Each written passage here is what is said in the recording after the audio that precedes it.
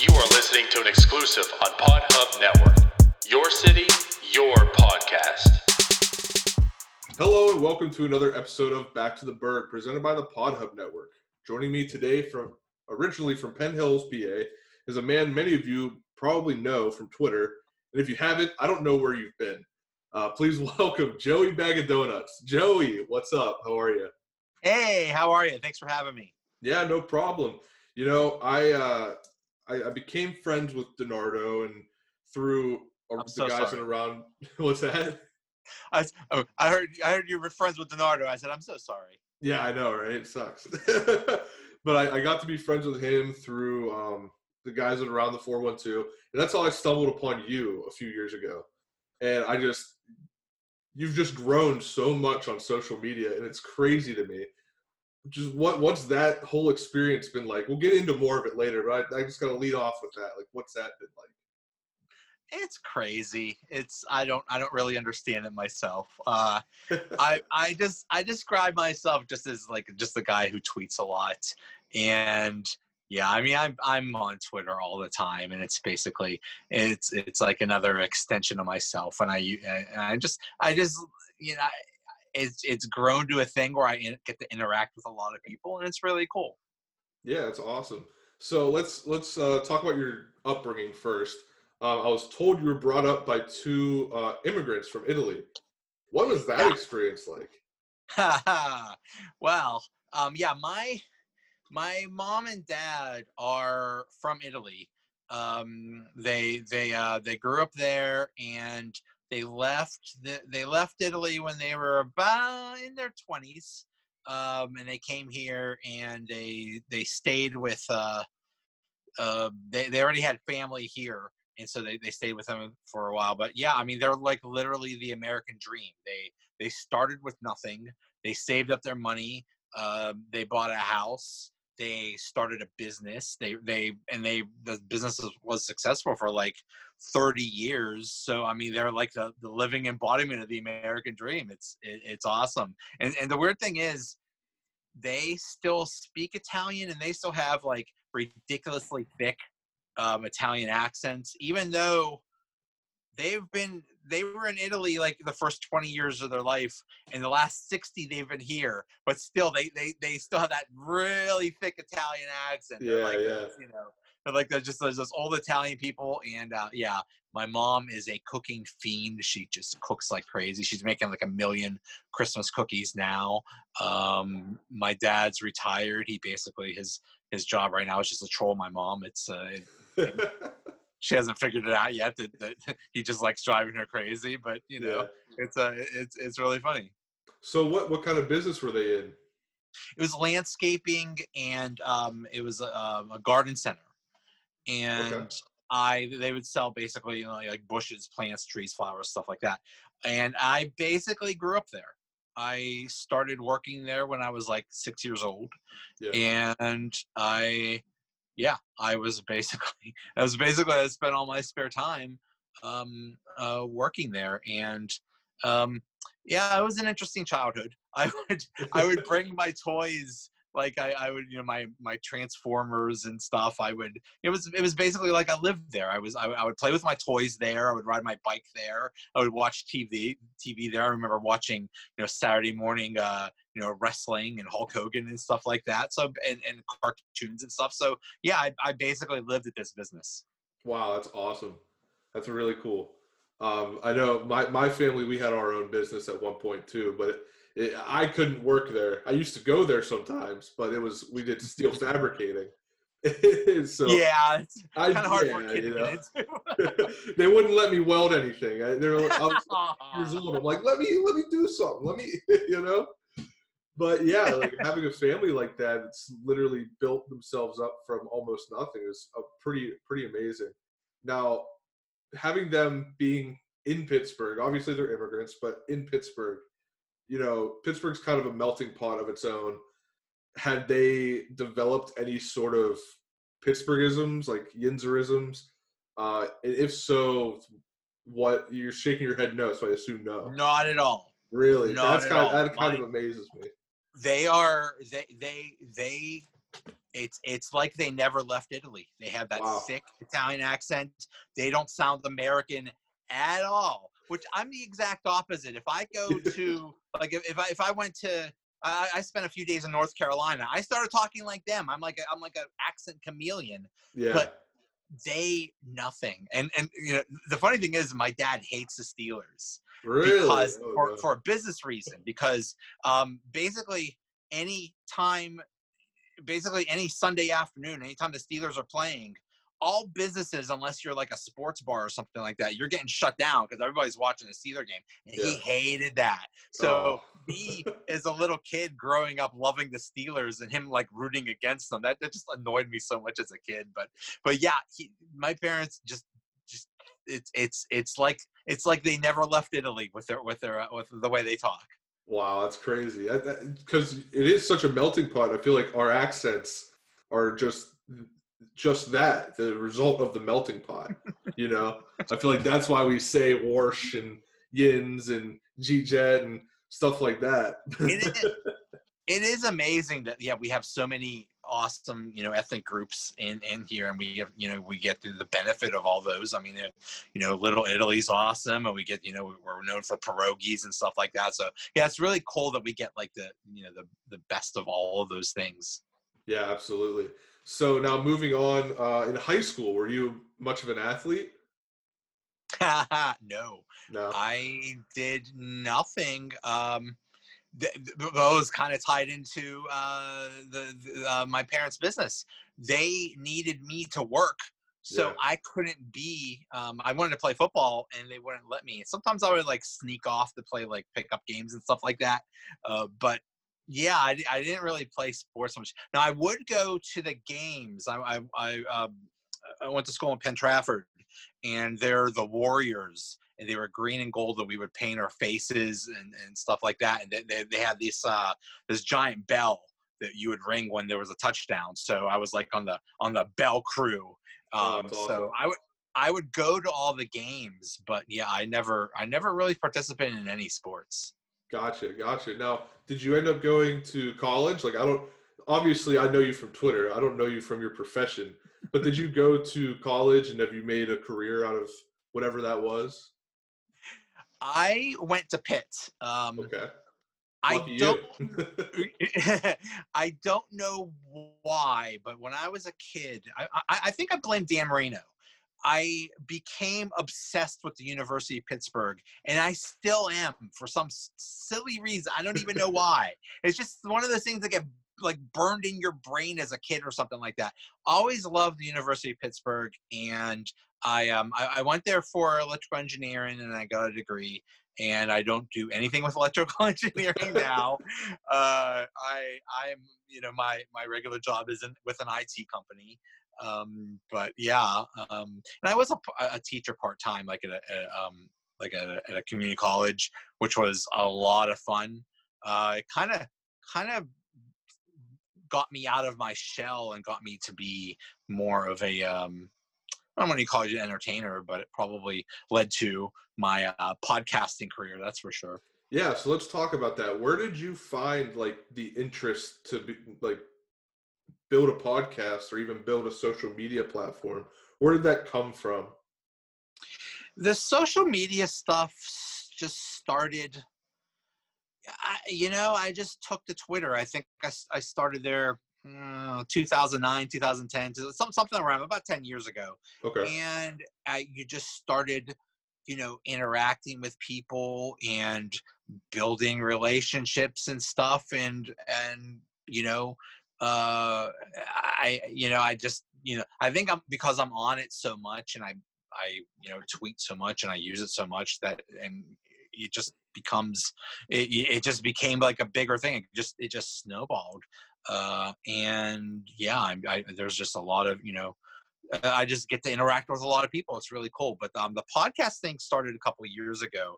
Actually, our buddy Donardo, he created this monster. Yeah. He had me on his podcast, and I said to myself, "Oh my God, this is the coolest thing ever. I want to do this all the time." And I was like a guest. I was like a guest on a couple other podcasts, and it's like, oh my God, I want to do this all the time. I love this podcast stuff.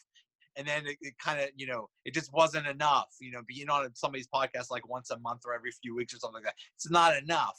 So it's like, you know what? I think I'm going to have my own podcast. And I asked a couple friends if they would like to do a podcast with me, and they said no. And I said, okay. I was like, there's no way I could do a podcast by myself. So I'm just, forget about it. Yeah. And my friends encouraged me, and they kept encouraging me. And it was around like when the Steelers were about to start, like in like their training camp.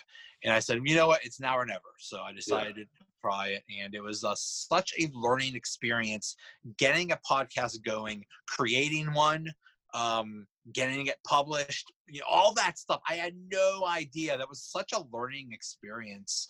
It was just fun to figure out. And now I'm, now I'm like I just finished episode 411. So I did it a lot. I used to do it a lot more. Sometimes there were some weeks I would do like 7 or 8 episodes a week, and just do it all the time.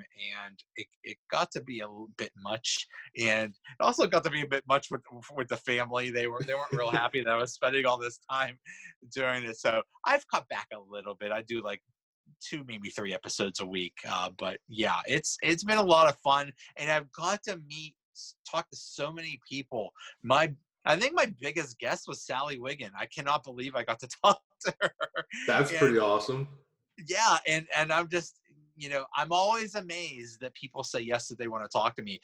You've had some awesome guests too. It's like, some of the ones I've gotten, I'm like, whoa, like, I can't believe they said yes. Like we were talking beforehand, Selena Pompiani. I just threw a bone out. I was like, okay, see if this works. And she got back to me right away.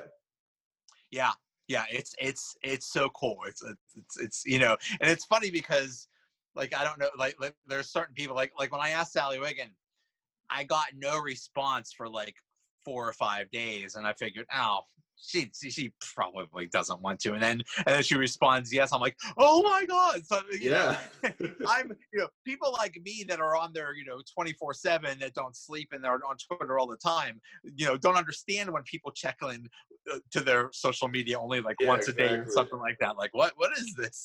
Like I just talked to Jenna Harner from WPXI, and she was like that. She's like each day we would have a continue our conversation, but she would only respond like once a day. I'm like, is this really going to happen? And it turned out it did, and it was awesome. It's like, boy, it's just like, how are these people? They only check their social media once a day. What are these weirdos? Yeah, I know. Like, I feel like people like us and like people that do podcasts and keep up with pop culture and media and all this stuff, we don't really realize there's normal people out there. There's normal people that aren't on their phone looking for the next big thing and looking for what's popular. And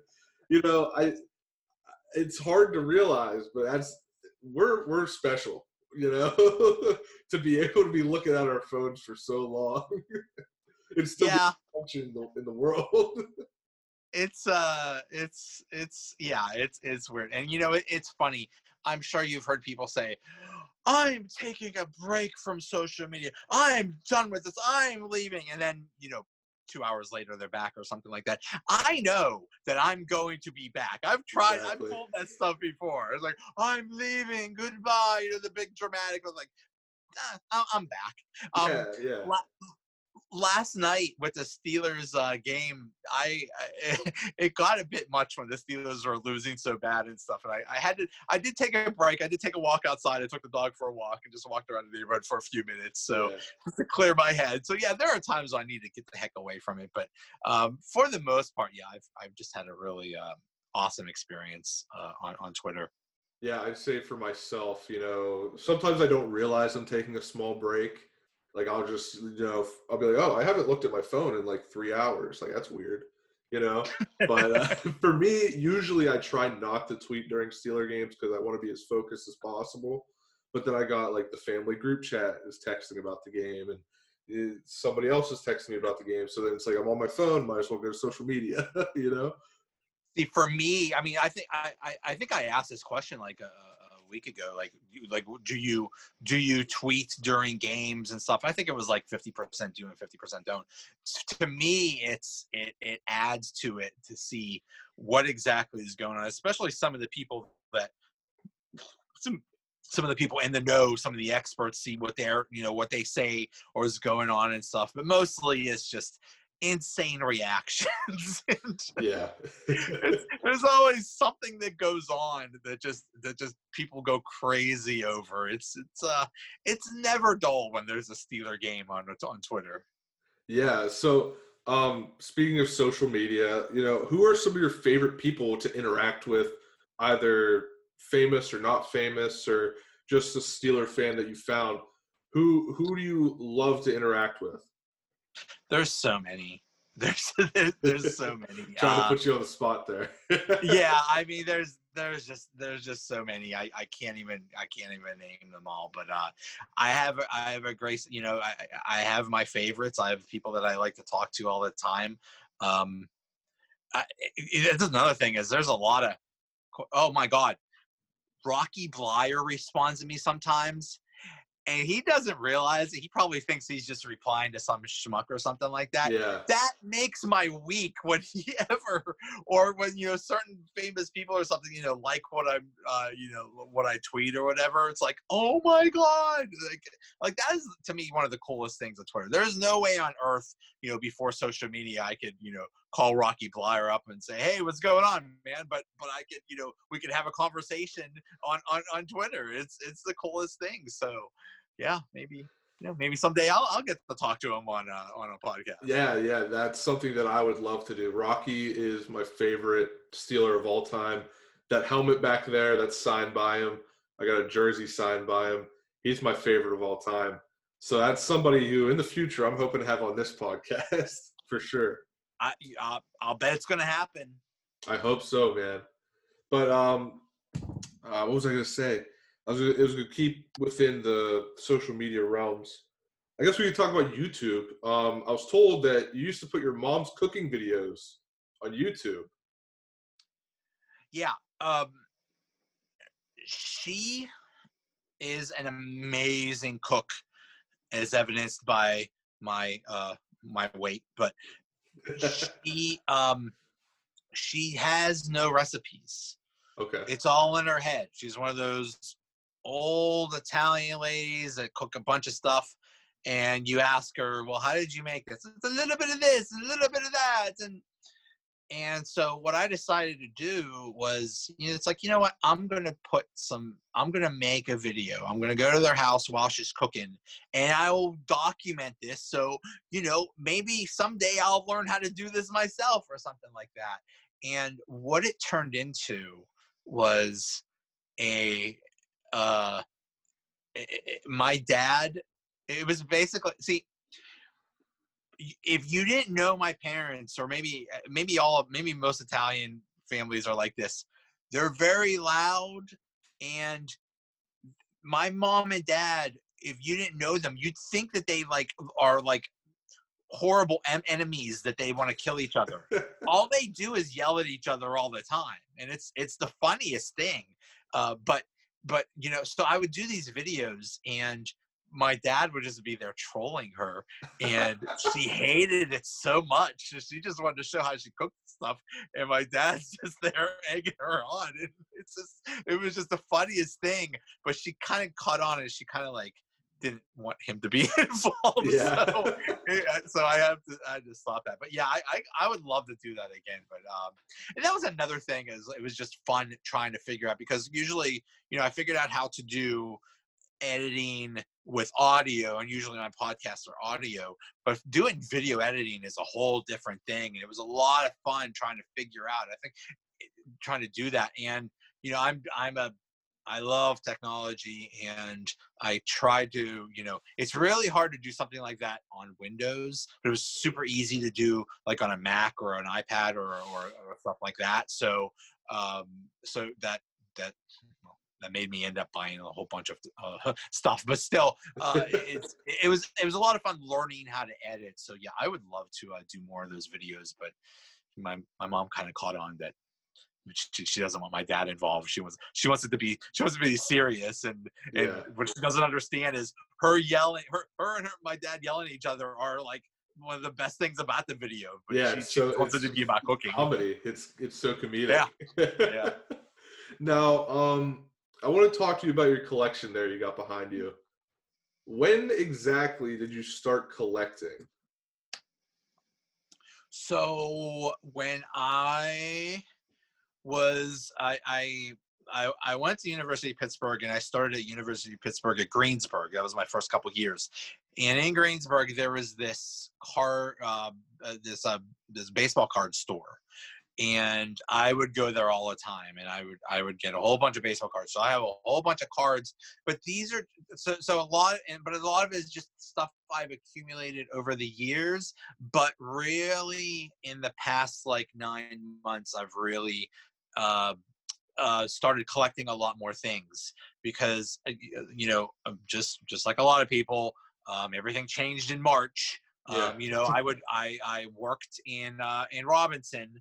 And, I would drive to work every day and stuff. And then, everything happened. And so it said, we're all working from home now. So I was not prepared for that at all. So I basically went into the basement, which is basically the man cave.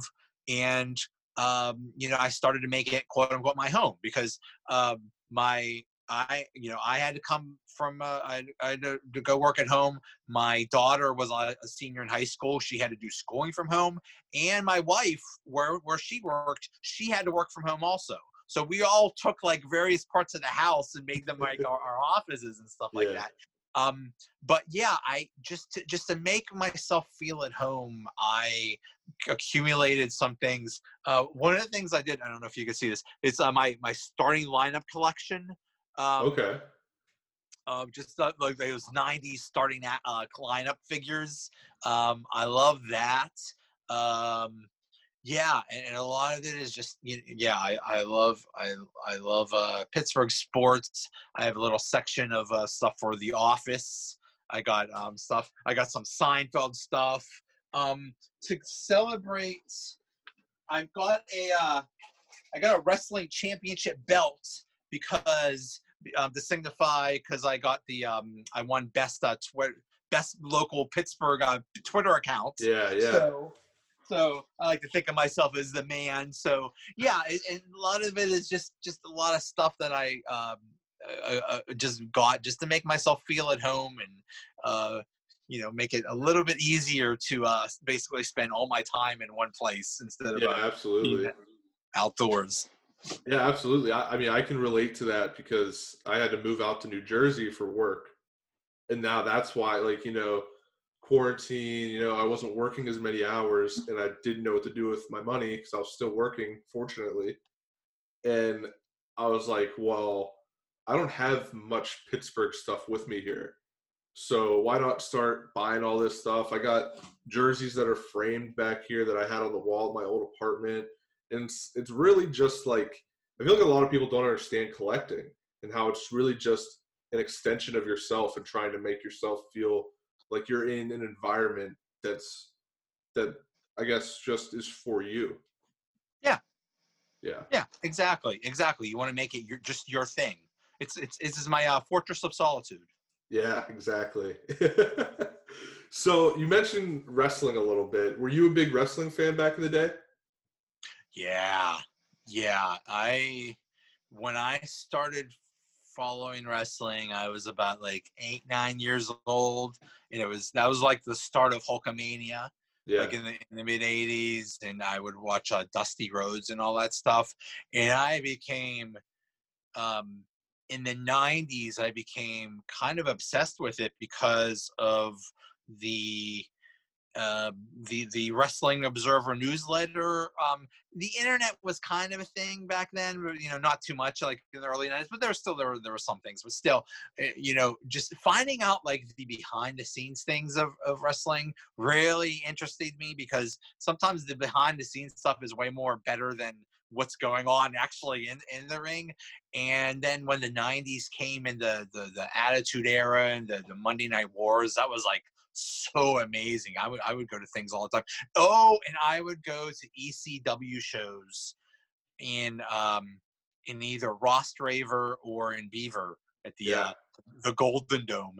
And it was just so fun. ECW, there were literally no rules. It was literally bring your own weapon night. You would bring a weapon and you put it in a dumpster, and then they would bring the dumpster out and they would beat each other over the head with the things that you brought. Like there's no way that would fly today. There's no way they would have bring your own weapon night. So ECW was really what got me into wrestling, and I didn't get into wrestling until like the mid 2000s because I'm a little younger, and I started watching ECW on Sci-Fi, and I'm like, these dudes are awesome. Like they're just beating each other. Who was it? Sandman would make himself bleed before every match. Right. I'm like, these guys are insane, and that's what got me into it. Then I started watching Monday Night Raw, Friday Night SmackDown. That's how I got into wrestling.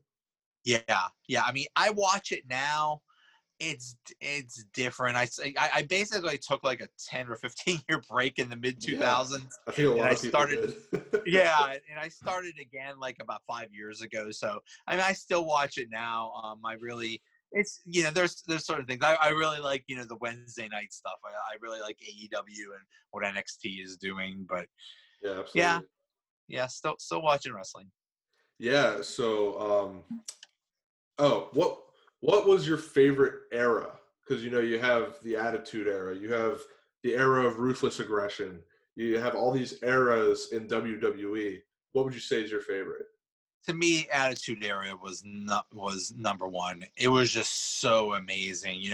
It's funny when I see now what they call it the Wednesday Night War. AEW and NXT. It's like this is nothing. It's not even close. They're not trying to put each other out of business. Back in the Attitude Era, those companies were literally trying to take each other out. It was absolutely amazing. They did, they would do things like, Rick Rude would show up, but he would be on a tape thing of Raw, and then he'd be at the same exact time. WCW would steal him, and he'd be on an episode of Nitro Live or something like that. Yeah, crazy things like that. But it was just so much fun going to shows. And to me, I mean, I sometimes I sound like an old fuddy-duddy or something like that, but it was just so much better back then. The wrestlers, the stars, just so many of them. But it was also fun just going to the shows. It was just, everybody had a sign. Remember, everybody had that sign. I had some crazy sign. I had a sign that said "Goldust is my mom." I remember that. But it was so much fun. And I went to a taping of Monday Night Raw a few years ago, and it was just not as much fun because to me, what bothers me about Monday Night Raw is just it's so long. It's way too long to me. It's like what, 2 hours now? It's 3 hours. Yeah. 2 hours is a good. 2 hours is a good amount of time. 3 hours is way too much. I'm like, how can you fit anything into 3 hours? It's just way too drawn out. It was, like I remember getting to the arena at like 6. You wait till 7 and they do like dark matches. The thing started at 8. It was over by 11. I didn't get home till 1 a.m. I'm like, geez, this is like on a Monday. On a Monday too. Like right, yeah, exactly. Like all this on a Monday night, and like and then you have to go to work the next day. It's like I don't know. It just wasn't as much fun. Yeah. So I got a question for you because it was something that I had learned about. I didn't really know about it. I should have, but I learned about it through some friends at work, and that's the Montreal Screwjob. What are your thoughts on that? It's funny now. I don't think, at the time, I guess something like, if something like that happened now, I don't think anybody would care. Like because apparently Bret Hart refused to give up the title where they wanted, so they were afraid that he was going to take the belts and take it to WCW. And Bret Hart says, "Oh, I'd never do that." It's like, are you kidding? They would. I mean, he would never do that, or he said he would never do that. But they would love because they did that with what's her name, Alundra Blaze. She took the WWF Women's title and threw it in the garbage, and that basically ended women's wrestling in WWF at the time. So. It would have destroyed the WWF if Bret Hart did do that. So I totally understand it. And, whether it was at the time, WWF was just getting destroyed, absolutely destroyed by WCW, because WCW just brought in the New World Order and they were changing everything. It was this great, amazing change, and WWF just they were still doing their old stupid things. So and I'm sure they if WWF didn't adapt, they would have gone out of business.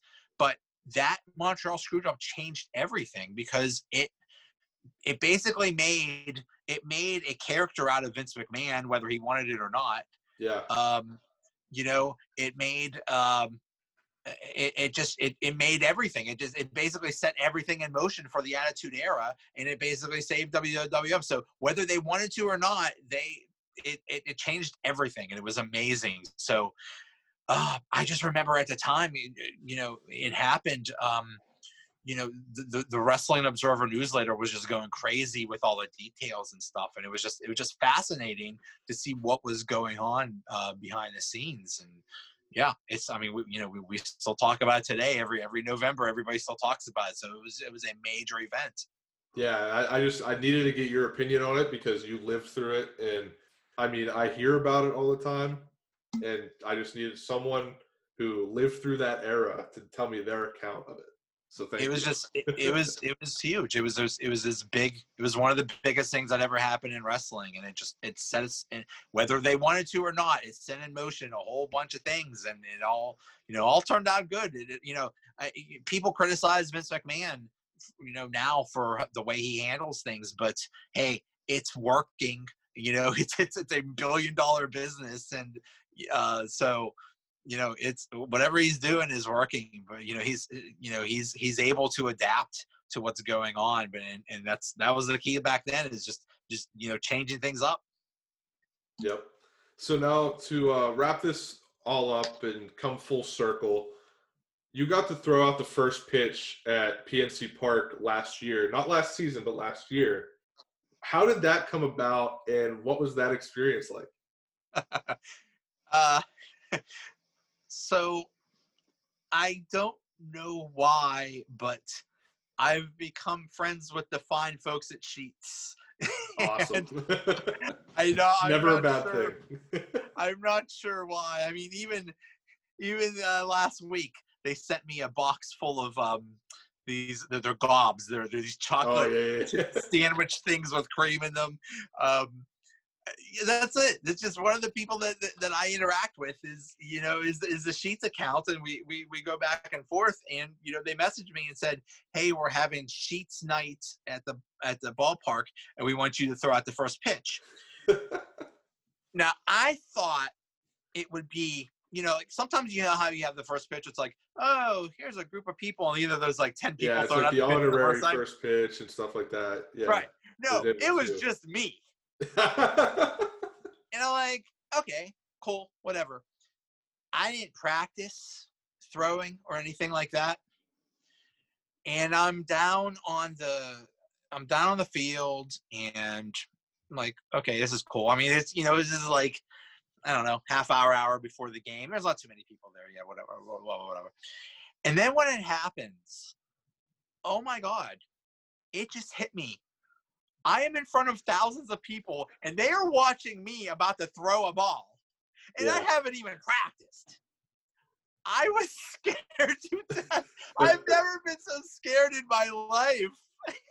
I threw like the worst ball. It wasn't like 50 Cent or Dr. Fauci bad. Like, at least it was straight. Yeah. But I think it went like 10 feet or something like that and just bounced to the guy. It was just like one of the worst things ever. So it was an amazing experience. It's something I'll always remember, but man, that was terrifying. Yeah, I feel like wow. I feel like that's something that as a fan, you don't really realize how hard that would be until you do it. Like, I played baseball all my life until high school, but to go on an MLB mound and, as you said, realize there's thousands of people watching you, I don't think anybody would be able to throw a perfect strike. A normal person would be able to throw a perfect strike. So at Carnegie Science Center, I don't know whether they still have it or not, but they had this, I think it's called Sportsworks or something like that. And one of the things they have is basically, it's kind of like a batting cage thing where you could try, it's basically get on the mound and throw a strike. I was there for an hour one time. I could not throw a strike to save my life. Not even close. Yeah. So I knew I wasn't going to throw it well, but I still wanted to do something. But yeah, it was so intimidating. Yeah. Such an amazing experience, but also terrifying as heck. Yeah, I got one more question. I just thought of it before we get out of here. You mentioned you have a daughter in high school. She's a senior in high school. And, you know, kids these days are all over social media. How does she feel about having a dad who's pretty prominent on Twitter? Like, do you guys interact at all? Do you get into each other's lives on social media? Nah, she's weird. She's my wife and daughter have nothing to do with Twitter. They don't know anything about it. And it's funny because sometimes people will like know me or recognize me or stuff like that, and they'll say they think of me as a celebrity, which is the stupidest thing ever. But anyway, like, they don't understand why people would, you know, it's like, why were you talking to Jenna Harner from WPX? Like, they don't understand that it's like a whole separate life that they don't even know about. My daughter, she has her own social media thing. I think she's mostly on Instagram or Snapchat or something like that, which I'm like, oh, I'm just all about, Twitter. I really don't do much other stuff. So yeah, we don't do any of that stuff. We don't, she knows nothing about what I do, and it's funny because I'm basically I'm because of Twitter and stuff, I'm aware of like all the memes and stuff. So sometimes I'm telling her things that even she doesn't even know about. Like you're supposed to know this stuff. You're the teenager, you're a kid. But yeah, I'm I get involved in things like, like when she went through her One Direction phase. So, I would take her to concerts and stuff. She's a big Taylor Swift fan. So I'm a big Taylor Swift fan. I'm the one that told her that Taylor Swift dropped an album last week. So I was very happy to break that news to her. So it's, I basically, I like to say I basically have the brain of a 17-year-old. So sometimes she's way more mature than me. Yeah, that's funny. It seems like in your own household, you're like that new meme where there's the guy at the party. He's like, nobody knows. Nobody knows I have almost 30,000 Twitter followers. That just seems like that's your life. Right. Yeah. They're like, really? People know you? Like, yeah, some people know me. Kind of. Well, that's awesome. Joey, thank you for joining Back to the Berg this week. It was a really fun conversation, and I enjoyed it a lot. Maybe we can get you back on sometime.